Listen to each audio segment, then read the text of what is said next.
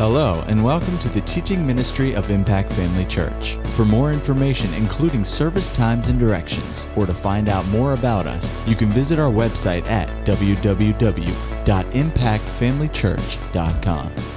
We trust you'll be blessed by today's message. Glory to God. I'm going to preach a message that I've preached several times over the years, and this is one of those that the Lord gave me that needs to be repeated every now and then. You know, some things we need to hear, not every week or maybe even every year. And for some reason, I didn't make a note of the last time I preached this. I have no idea how long ago it's been. It might have only been last year. I don't know. Usually I make a note of those things, and for some reason I don't have a note on this one. But it's all right. Praise the Lord. When the Holy Ghost gives you something, it bears repeating. Amen. And so the title of this message is 5 Easy Steps to Backsliding and How Not to Take Them. I used to have 4 steps. When the Lord gave it to you, originally it was 4 steps, now I've added 1. Don't mess with me. Don't make me add another step. Because I could add more steps. But we have 5 easy steps to backsliding, and fortunately we're going to talk about how not to take those steps.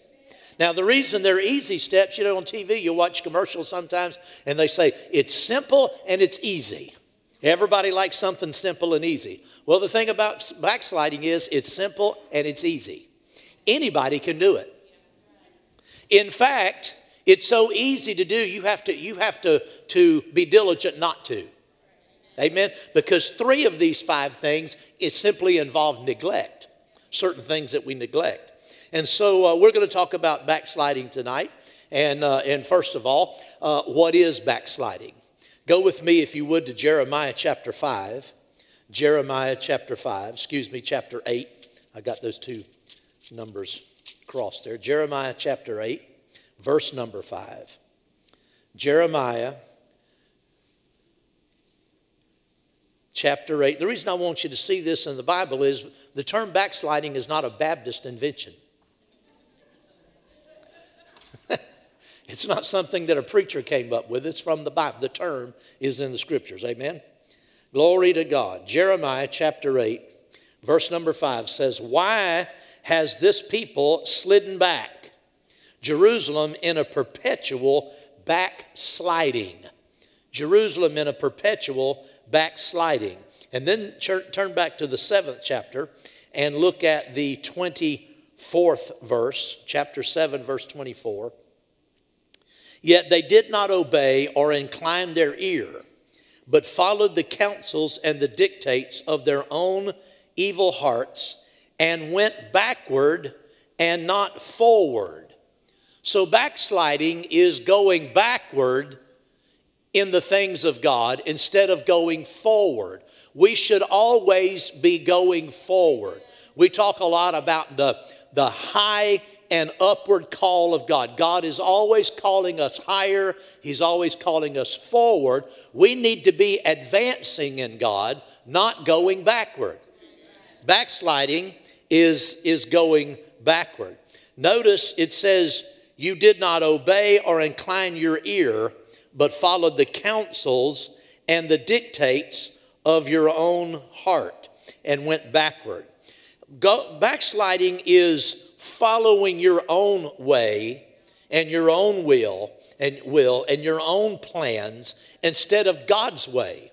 Instead of following after God's plan and following after God's will for your life, it's easy when we allow some of these things we're going to be talking about tonight to creep in. It's easy to begin to put self on the throne and what we want and what our flesh wants and what appeals to our natural man and backslide. And not all of those things are necessarily wrong. It's when they get out of their place in priority in our lives. And so backsliding is going back and doing our own thing. Go with me to Proverbs, the 14th chapter. Proverbs 14. Hallelujah. And look at verse number 14. "The backslider in heart will be filled with his own ways." Now this tells us something else, that backsliding starts in the heart. I said backsliding starts in the heart. Backsliding doesn't start in outward things. It always starts in the heart, in going your own way in your heart, not purposing to follow after God. But the problem is, he said, the backslider in heart will be filled with his own ways.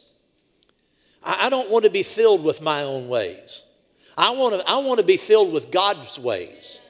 I don't want my own plans to come to fruition. I want God's plans. I learned a long time ago that God's plans are better than my plans. They're better for me. Now, a lot of times we have a tendency as humans to think we know what is best.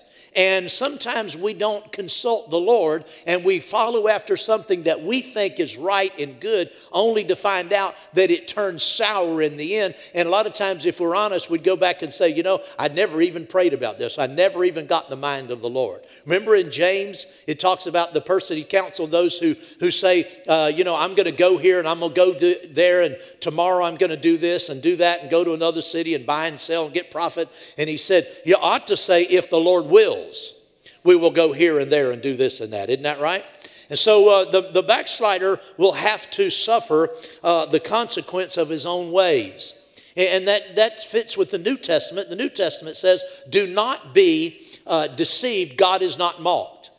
I like another translation. I think it's the Phillips translation. It says, do not have any, well, I've just lost that translation. Let me just look at it in my Bible. I've got it written down. And this is in Galatians chapter 6, of course. He said, do not be under any illusion, I think is the way that is written. Yeah, do not be under any illusion. This is Galatians 6, verse number 8. Do not be under any illusion. You cannot make a fool of God. A man's harvest in life will depend entirely on what he has sown. That simply says you can't go one direction and reap the benefits from another direction. You can't follow after your own ways and reap God's blessing in your life. If you're going to have God's blessing in your life, you're going to have to pursue Him. I said you're going to have to pursue Him. That's kind of almost a forgotten concept in a lot of churches today, pursuing God, seeking God's way. And if you're going to walk in the fullness of the blessing of God, you have to have a heart that goes after God, that seeks God, that wants God's fullness. I think any of us, if we're honest, would have to admit that we can have more of God in our life. We can have a greater experience with God. We can have a greater presence of God in our lives. And so the person who's hungry after God pursues God. And many times to do that, you have to correct your paths. If you don't make corrections in your path along the way, there's a good chance you are backsliding. If you're not, I'm going to say that again. If you're not making corrections in your path along the way, there's a good chance you are in the process of backsliding. Ultimately, backsliding ends up in just giving up, giving in to the flesh and to the world, and turning your back on God. Now, we often talk about the totally backslidden person. We refer to sometimes people as a backslider. And in our minds, we think of a person, that used to know God and was born again and was going to church and was growing in the things of God and hungry for God. And then you look at them now, not looking at what happened and transpired in the middle, but you look at them now and they don't go to church. They don't live for God. They're living a sinful life, living as though they never even knew God. And we think of that person as being a backslider, but backsliding is not something that happens overnight. I said backsliding is not something that happens overnight. It never happens overnight. Amen. Backsliding is never intentional, not in its early stages. It's not intentional. When you think of that person, not that you're thinking about somebody in particular, but when you think hypothetically of a person that is completely backslidden, and we all know it. Do you know anybody like that?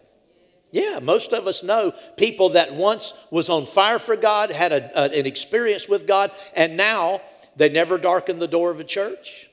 They don't have any Christian fruit in their life that you can see. They run with the crowd, a sinful crowd, and just live a life that has no appearance that they ever knew God. We consider that person completely backslidden. But like I said, it didn't happen overnight, and that person never intended to end up like they are. Backsliders a backslider didn't intend for this to happen. But by the time, like I said, he didn't intend it. I skipped a point here. In its early stages of backsliding, the victim wasn't even aware of it. I said in the early stages of backsliding, the victim is well, I say this, often not aware of it. Now, other people can see it. But a lot of times, because a person is drifting away from the Lord, because they have stopped in their pursuit of God, their awareness of their spiritual condition immediately begins to fade and to falter. And they're not even aware of that they're backsliding. We need to love one another enough that when we see our brother sliding back, we love one another enough to go after them and speak into their life. If we do this sooner rather than later, it's more likely to have a positive effect. I never will forget when I was a young man, got back into fellowship with the Lord. I started going back to the church that I had gone to when I was younger. And there was a revival on in that church, and there were a lot of new young people, young adults attending church. And there was a fellow there. I knew him in high school. I wasn't real close friends with him, but I knew him. We had a large graduating class, 400 or 500 people in our students in our senior class in high school. And so I didn't know him real well. I knew the girl that he married. I didn't know they had gotten married till I saw him in church, and they came in, and I knew her, had been a good friend of hers in school. And, he was on fire for God and just involved in everything. But some of us young people in the church, young adults in the church, we noticed, his name was Wayne. We noticed that Wayne began to just slide a little bit. His zeal for God you could just see that he was cooling off. And then he started, missing church once in a while when he never used to miss church. And you know what? Nobody wanted to offend him. We didn't want to hurt his feelings and call him out and say, man, you need to get right and that sort of thing. And so, I know I saw it, but as a young person, I was not experienced in this, and I didn't know what to do, and I didn't want to offend him. So we didn't offend him. We didn't offend him. We just left him alone, and he backslid. Wasn't that lovely of us? What walking in love we exhibited, because we didn't offend him.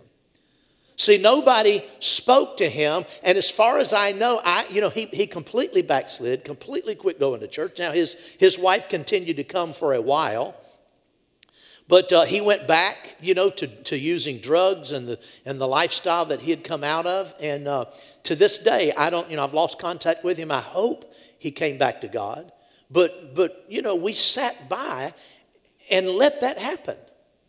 And I'll never forget that. I mean, it made such an impact on my life. I purposed in my heart right then, if I have somebody that's close to me, a close friend, a person in the Lord, that's close to me, and I see them drifting back, I'm going to reach out to that person and encourage them to seek after God. Do that quickly while a person still has a heart for that. Amen. Well, praise the Lord. By the time we're thinking about that hypothetical backslider, that person that you've thought of, that was completely backslidden. Like I said, in early on, he didn't see it. Other people could see it. By the time he realized that he wasn't as close to the Lord as he used to be, he was very ill prepared to do anything about it. Because by this time, he has fallen, and his strength, his spiritual strength is weakened. And by this time, he's so discouraged because he feels like he's failed. He feels like he's let God down. He feels like he's let the church down. He feels like he's let his friends down. And so it's just a terrible downhill slide. And, strongholds are being developed in that person's life. And eventually, he just gave up.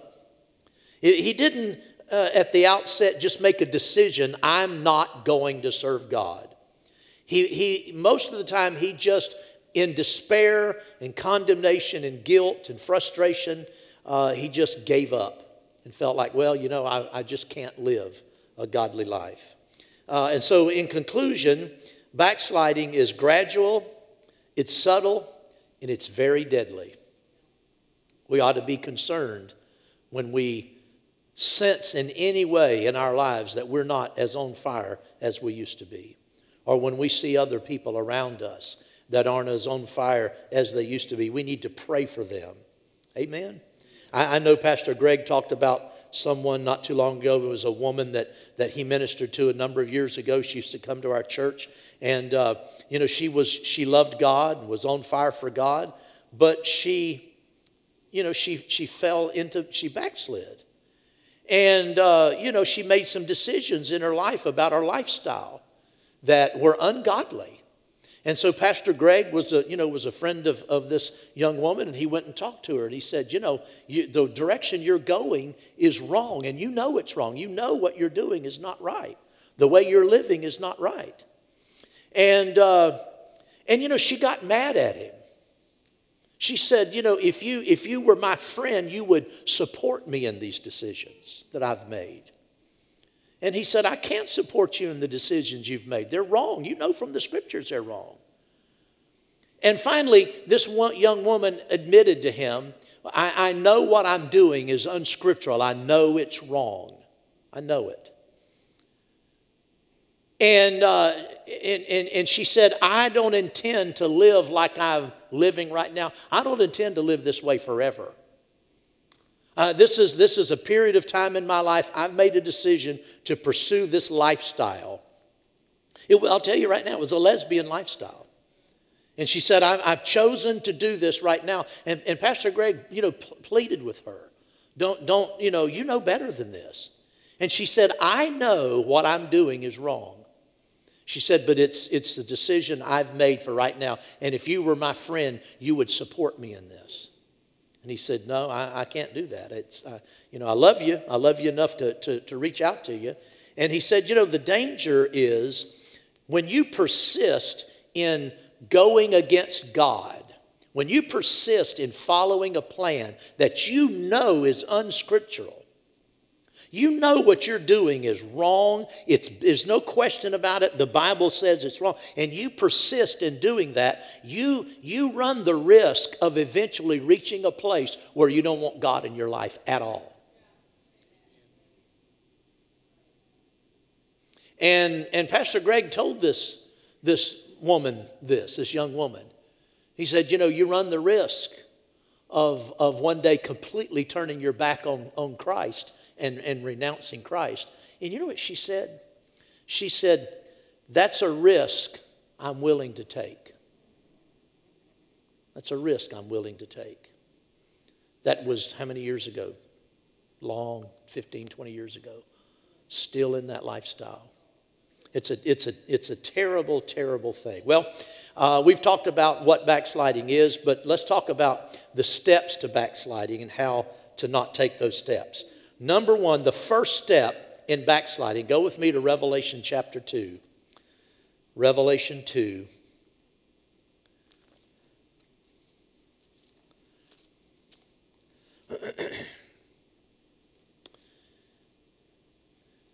Verse number 4. Nevertheless, I have this against you, that you have left your first love. The first step toward backsliding is leaving your first love. And I'm not talking about your sweetheart from junior high. I'm talking about your love for the Lord. Listen, we should always stay tender toward the Lord. We should always stay in a place where we are affectionate and we seek after God and we love God, we cannot allow ourselves to become calloused, indifferent, or take God for granted. You remember when you first came to the Lord? You remember how much in love you were with Him when you realized what He had done for you, that He had died on the cross for you and He had poured His life out, and you came to Him and you surrendered your all to Him, and nothing in life was more important than Jesus. You remember that? Well, we should always stay that way. And you have to work at keeping your heart tender.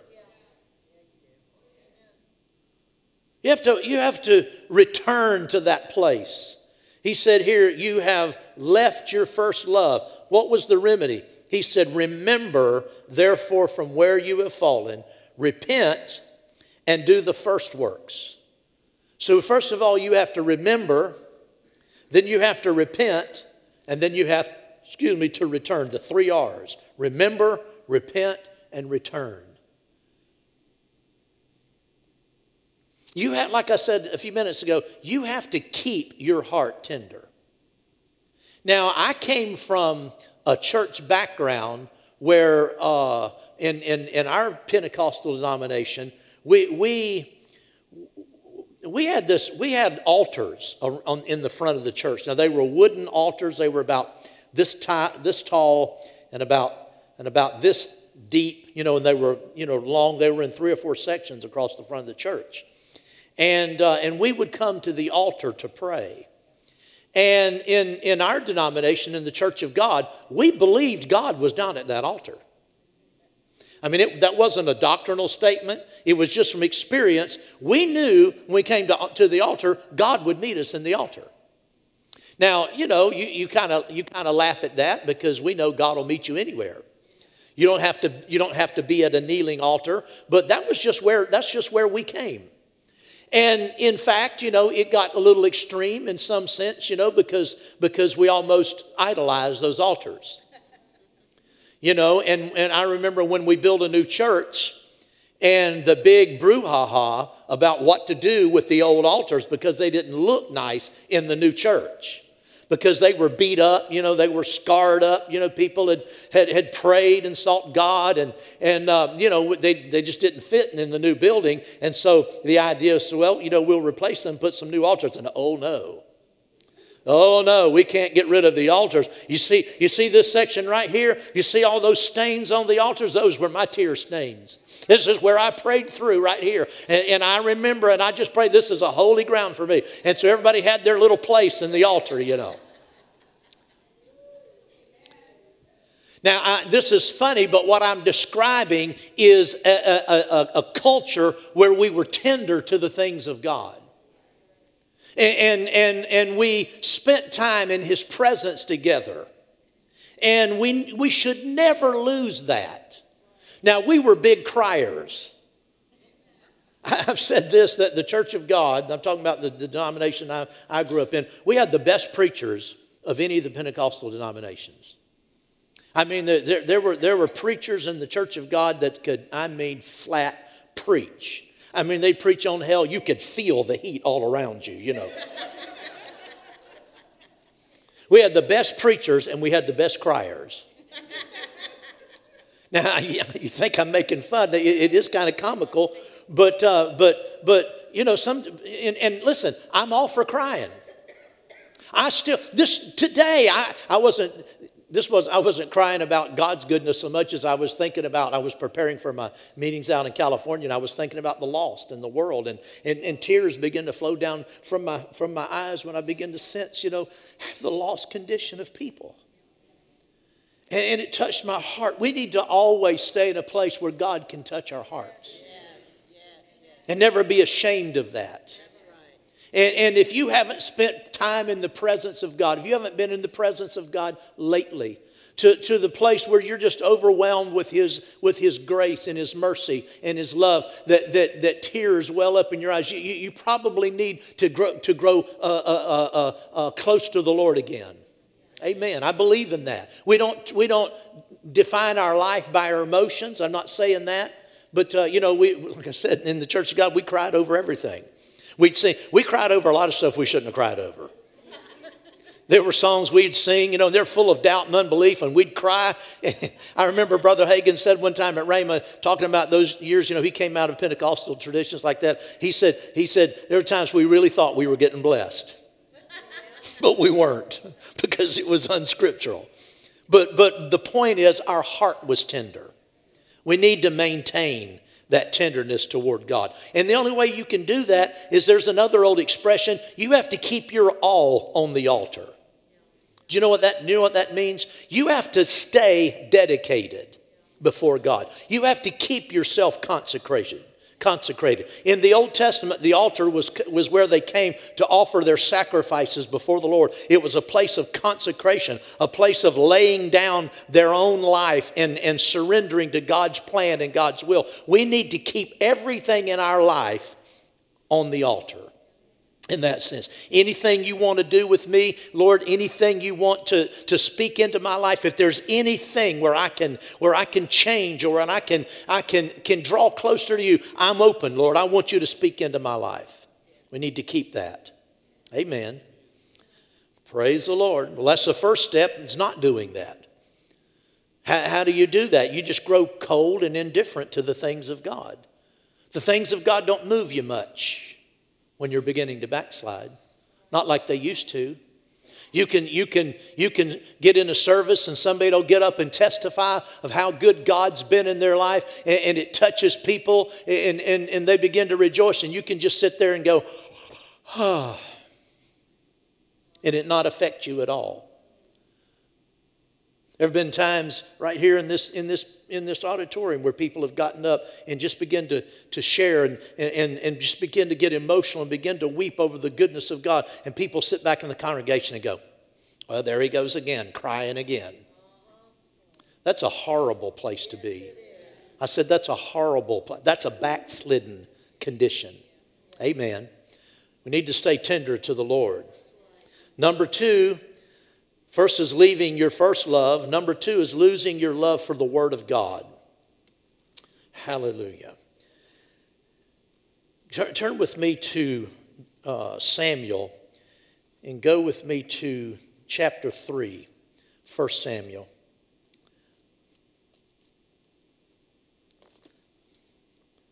First Samuel chapter 3, verse 1. Now the boy Samuel ministered to the Lord before Eli, and the word of the Lord was rare in those days. There was no widespread revelation. That simply says that there was no prophet. That's what that's talking about. There were no prophets in the land at this time. The prophetic office had grown silent. And so there was no one there with a fresh prophetic word. And so God raised up Samuel to be a prophet and to lead Israel. But I know that this is what this means, that the word of the Lord was rare. But in the older King James, I like that expression. It says the word of the Lord was precious. You know, we need the word of the Lord needs to stay precious. It needs to stay important in our lives. It needs to stay central in our lives. The Word of God needs to be something that we feed on. Don't just read the Bible, feed on the Bible.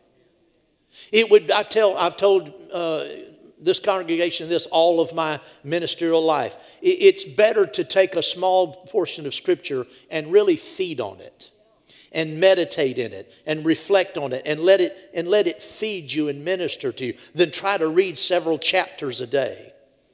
Now, all of those things are good. I do both, but if you don't have time to do both, make time in your schedule to just get before the Lord and His Word and just feed on it. Just feed on the Word of God. What's He been dealing with you about? If the Lord's dealing with you about something and leading you, and you seem to be drawn in a particular direction, get into the Bible on that. Let it become alive to you again. Amen. Leaving your love for the Word of God is a huge step toward backsliding. Now, turn with me to Psalm 119. The 119th Psalm is a wonderful psalm in just refreshing in yourself in the love of God and the love of the Word of God. Go with me over to verse number 97.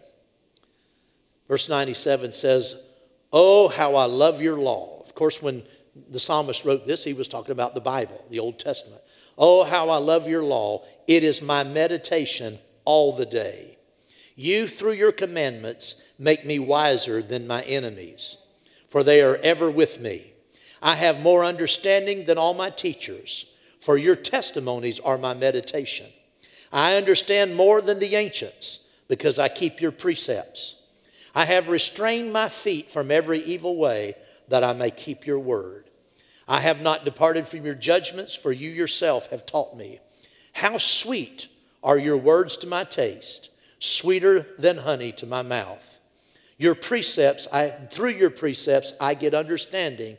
Therefore, I hate every false word. Your word is a lamp to my feet and a light to my path." And then verse number 107, it says, "Revive me, O Lord, according to your word." Hallelujah. Both of these things, the first step and the second step, happen as a result of neglect. We neglect our fellowship with the Lord. When we neglect our fellowship, we can grow indifferent to Him. When we neglect the Word of God ceases to be important. It ceases to thrill us like it once did. Listen, if you listen to me tonight and you detect, this kind of sounds like me a little bit. I really don't, I don't really have that tenderness that I used to have toward the Lord. I don't really seek after Him. There's a scripture over in Jeremiah that I like. The Lord said, "I remember your youth. And when you first came to me, how you went after me in the wilderness." Go over there with me. That's a good verse. It's in Jeremiah. Is that 2? Let me see. Let me see if I can find it.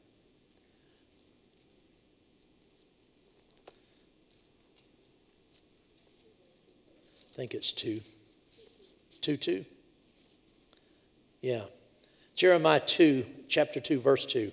"I remember you, the kindness of your youth, and the betrothal, the love of your betrothal."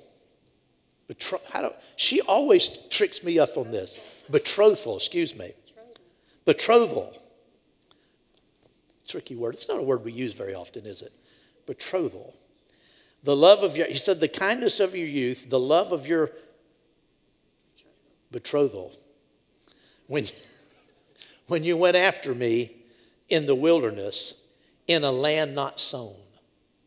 That speaks to my heart, because when I first got back into fellowship with the Lord, I didn't know there were any blessings associated with it in terms of, that God would prosper me or He had victory for me. I didn't come out of a church that taught those things.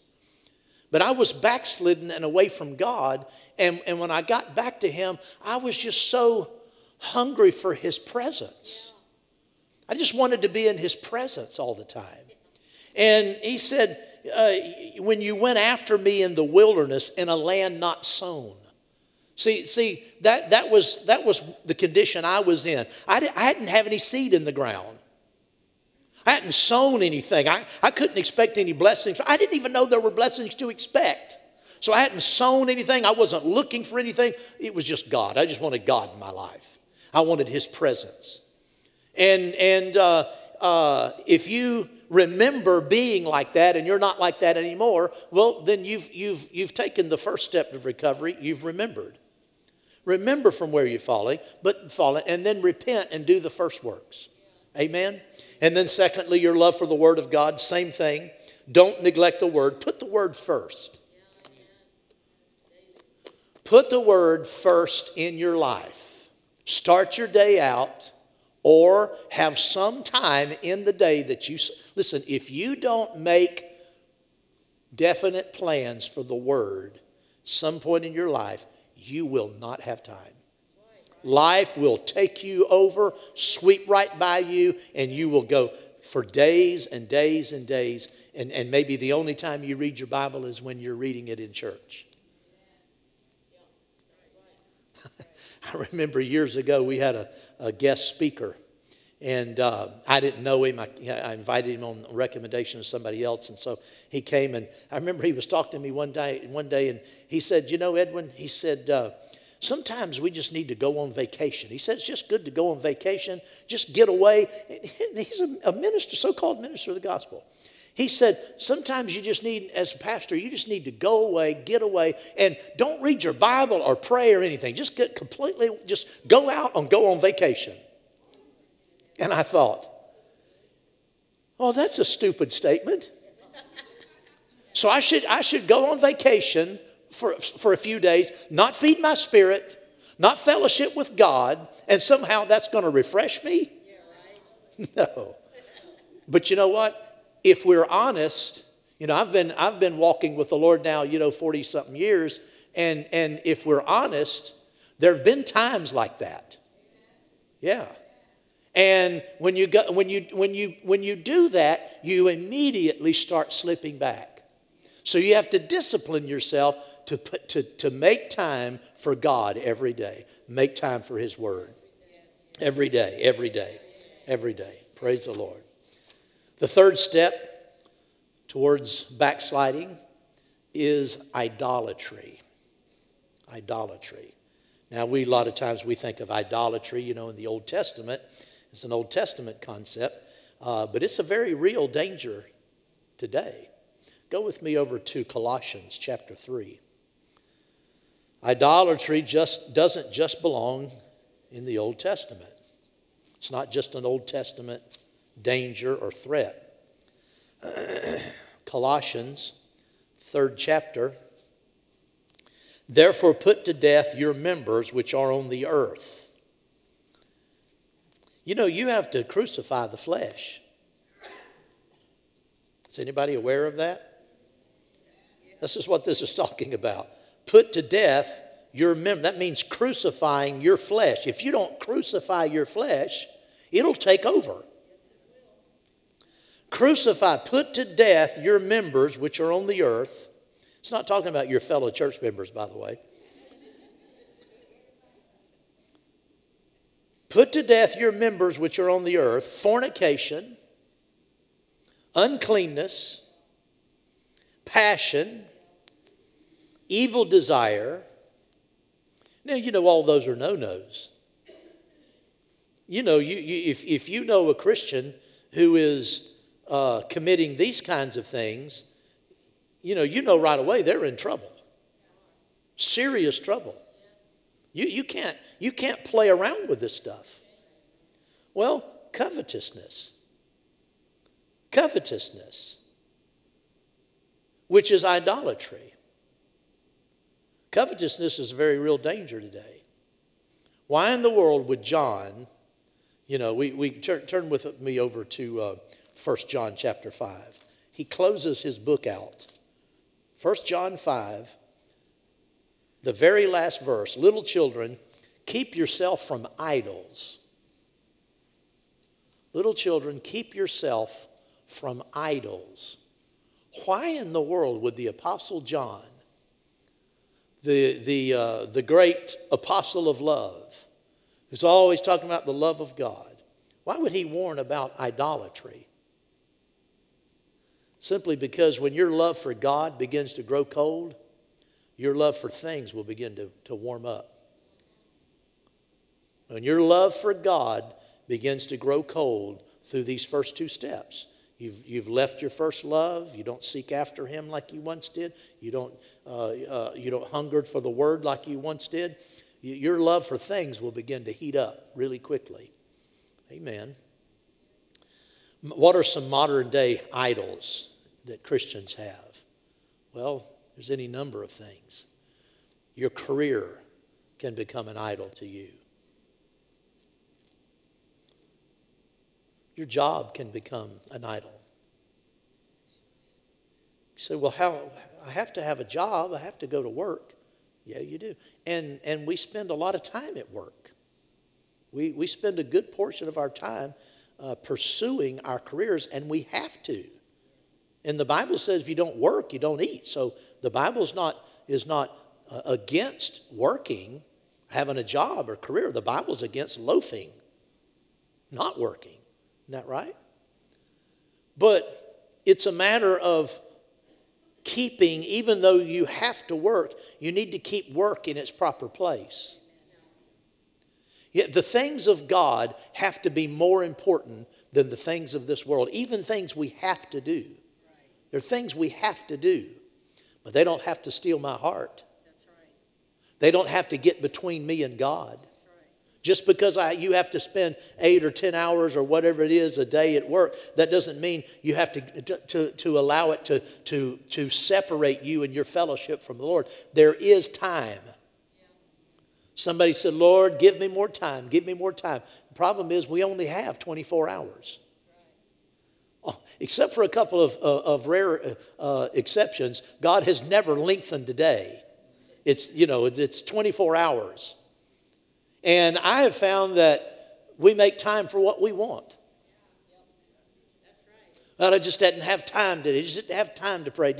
No, you didn't make time. Because other things became more important. Your job, your education, your career can become an idol to you, where you define yourself. You take your identity in your job.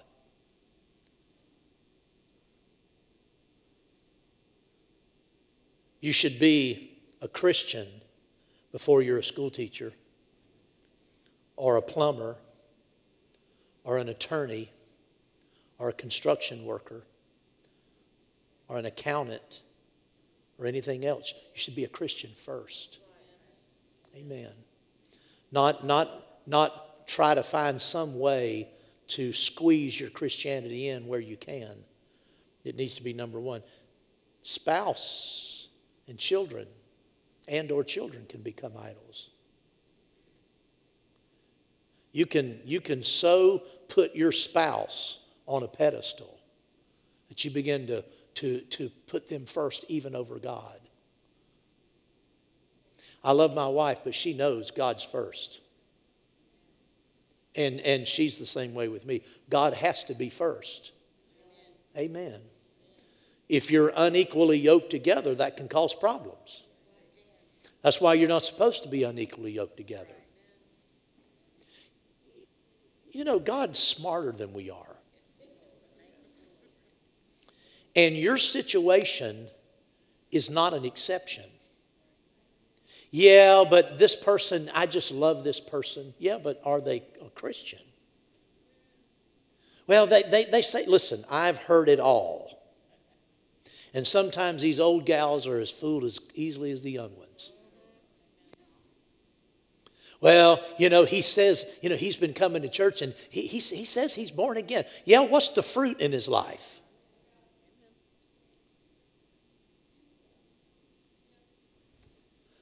There are men, just in case you gals don't know it, there are men who will say anything. They will say anything. They will do anything. They will come to church. They'll talk the talk just to get you. And there are some women the same way. I shouldn't say some, there are many. And like I said, some of the old folks are just as easily fooled as the young ones. Amen. Well, he says he loves the Lord. Really? Ask to look at his checkbook. Ask him to introduce you to all his friends. Give an accounting of his time. Well, praise the Lord. You know this is true. The Bible says, do not be unequally yoked with unbelievers, appearing as believers. Praise the Lord. Things can be an idol. Houses, lands, possessions, money, your car, your hobbies, anything. Anything in this life can get out of order and take a place it ought not take. Amen. And when it does, it becomes an idol. Some people can't come to church.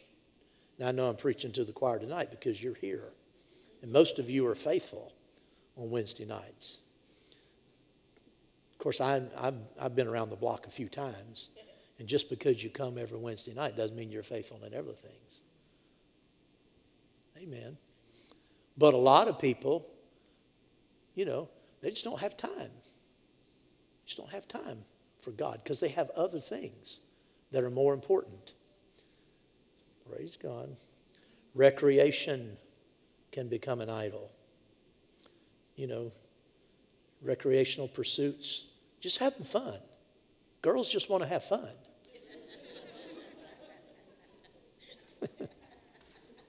People just want to have fun. We live in a society that's drunk on fun. Everything is fun. Let's live for fun.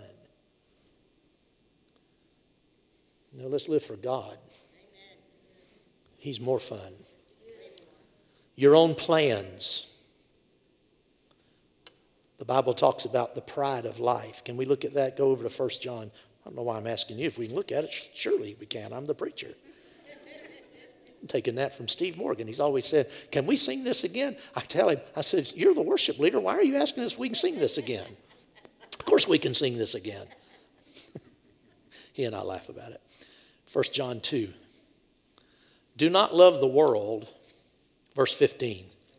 Do not love the world or the things in the world. If anyone loves the world, the love of the Father is not in him. Wow. If anyone loves the world, the love of the Father is not in him. For all that is in the world, the lust of the flesh, the lust of the eyes, and the pride of life is not of the Father, but is of the world, and the world is passing away, and the lust of it. But he who does the will of God abides forever. Listen, keep your wagon hitched to God, not to the things of this world. Too many Christians are so interested in what the world thinks about them. God forbid that anybody not accept you. We're living in a culture right now where our society has embraced this groupthink kind of mentality where you have to think like everybody, you have to talk like everybody, and God forbid on certain topics you even raise your hand and say, well, wait a minute, is there another way to look at it? I mean, you are cut down, struck down, you're branded as some kind of a radical. You just wait a minute, I just have another, there's another side. No, there's no other side to this topic. And if you have any other view, you're cast out. We live in that kind of a world. We cannot, as Christians, allow the world to put us in their mold. Amen. If it's unclean, if it's unscriptural, we have to stand on the Word of God and say, this is what I believe. I'm going to live for God. Well, amen. Praise the Lord. Hallelujah. What's the cure here? The 3 R's. Remember, repent, and return. Hallelujah. Well, surprise, surprise, I got to 3 of them. I'll tell you, I'll look real quickly. It's not even worth doing quickly. Praise the Lord. I'll give you number 4. Forsaking the assembling of yourself together. This is not legalism, folks. This is Bible. Do not forsake, Hebrews 10 says, do not forsake the assembling of yourselves together. Do not.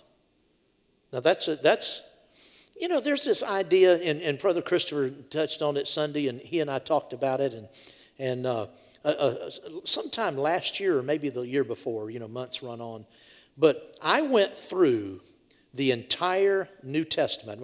Well, I went through the Acts and the epistles, and I was looking for every reference to the law. Every time the law was mentioned, particularly in the epistles. The reason I didn't look at the Gospels is because Jesus was a prophet operating under the law. The law was still in effect, and so Jesus talked about the law. In the book of Acts, there are references both ways, but when you get over in the epistles written to the church, I looked at every single reference. I read through painstakingly and slowly every verse of the New Testament, or the epistles, Acts and the epistles, and I made note of every reference to the law. There are, and Christopher touched on this Sunday because we had talked about this on Saturday. There is this idea today that if you give people instructions about godly living or some duty they have as a Christian, this would be one of those. The New Testament says, do not forsake the assembling of yourselves together. Do not do it. Well, if you do it, you're wrong. If you compromise and stop assembling yourselves together, and you don't have to completely cut it off, but you begin to do that, it's wrong. It's wrong. Would everybody agree that the writer of Hebrews pretty much nailed that one down? It's wrong. There are a lot of people who say if you tell Christians, if preachers get up and say that, you're putting them under the law. We need to love God and just, believe He accepts us and do everything because we just want to. Listen, your flesh doesn't want to all the time. And if I do it because I'm being told to from the Bible, some sense of obligation, that's putting me under the law. So I said, is that true? So I went through the New Testament and I recorded every location where the law is mentioned. Not one time was there any idea of a general law. See, that's what people are saying. They're saying, you're putting me under the law. The law of what? Well, the law of having to go to church, or man's law. In other words, there's this general concept, oh, that's law. That's not found in the New Testament. Every single, without any exception, every single reference in the epistles to the law was a direct reference to the law of Moses. In other words, the Old Testament law with its clearly defined commandments and regulations and ordinance, every reference was to the law of Moses, and every warning about submitting to the law was in the sense of looking to the law as a way of being justified and made right with God. Christopher talked about that Sunday because we had talked about this. I looked it up. Every reference, there's not any exception. No, in other words, at no time did any writer of the New Testament ever warn Christians, believers, to be careful about getting under the law in a general sense by being, having to do things and having to live right and living by, some kind of requirements from the New Testament and feeling bad if you don't obey the Bible. There's not any reference to or any warning ever that such conduct would be getting under the law. Because the law was the law of Moses. And the purpose was to submit to the law in order to be justified and made right with God, which is impossible. You can't be justified by the law. So this idea that when preachers get up and say, you need to stop fornicating, you need to stop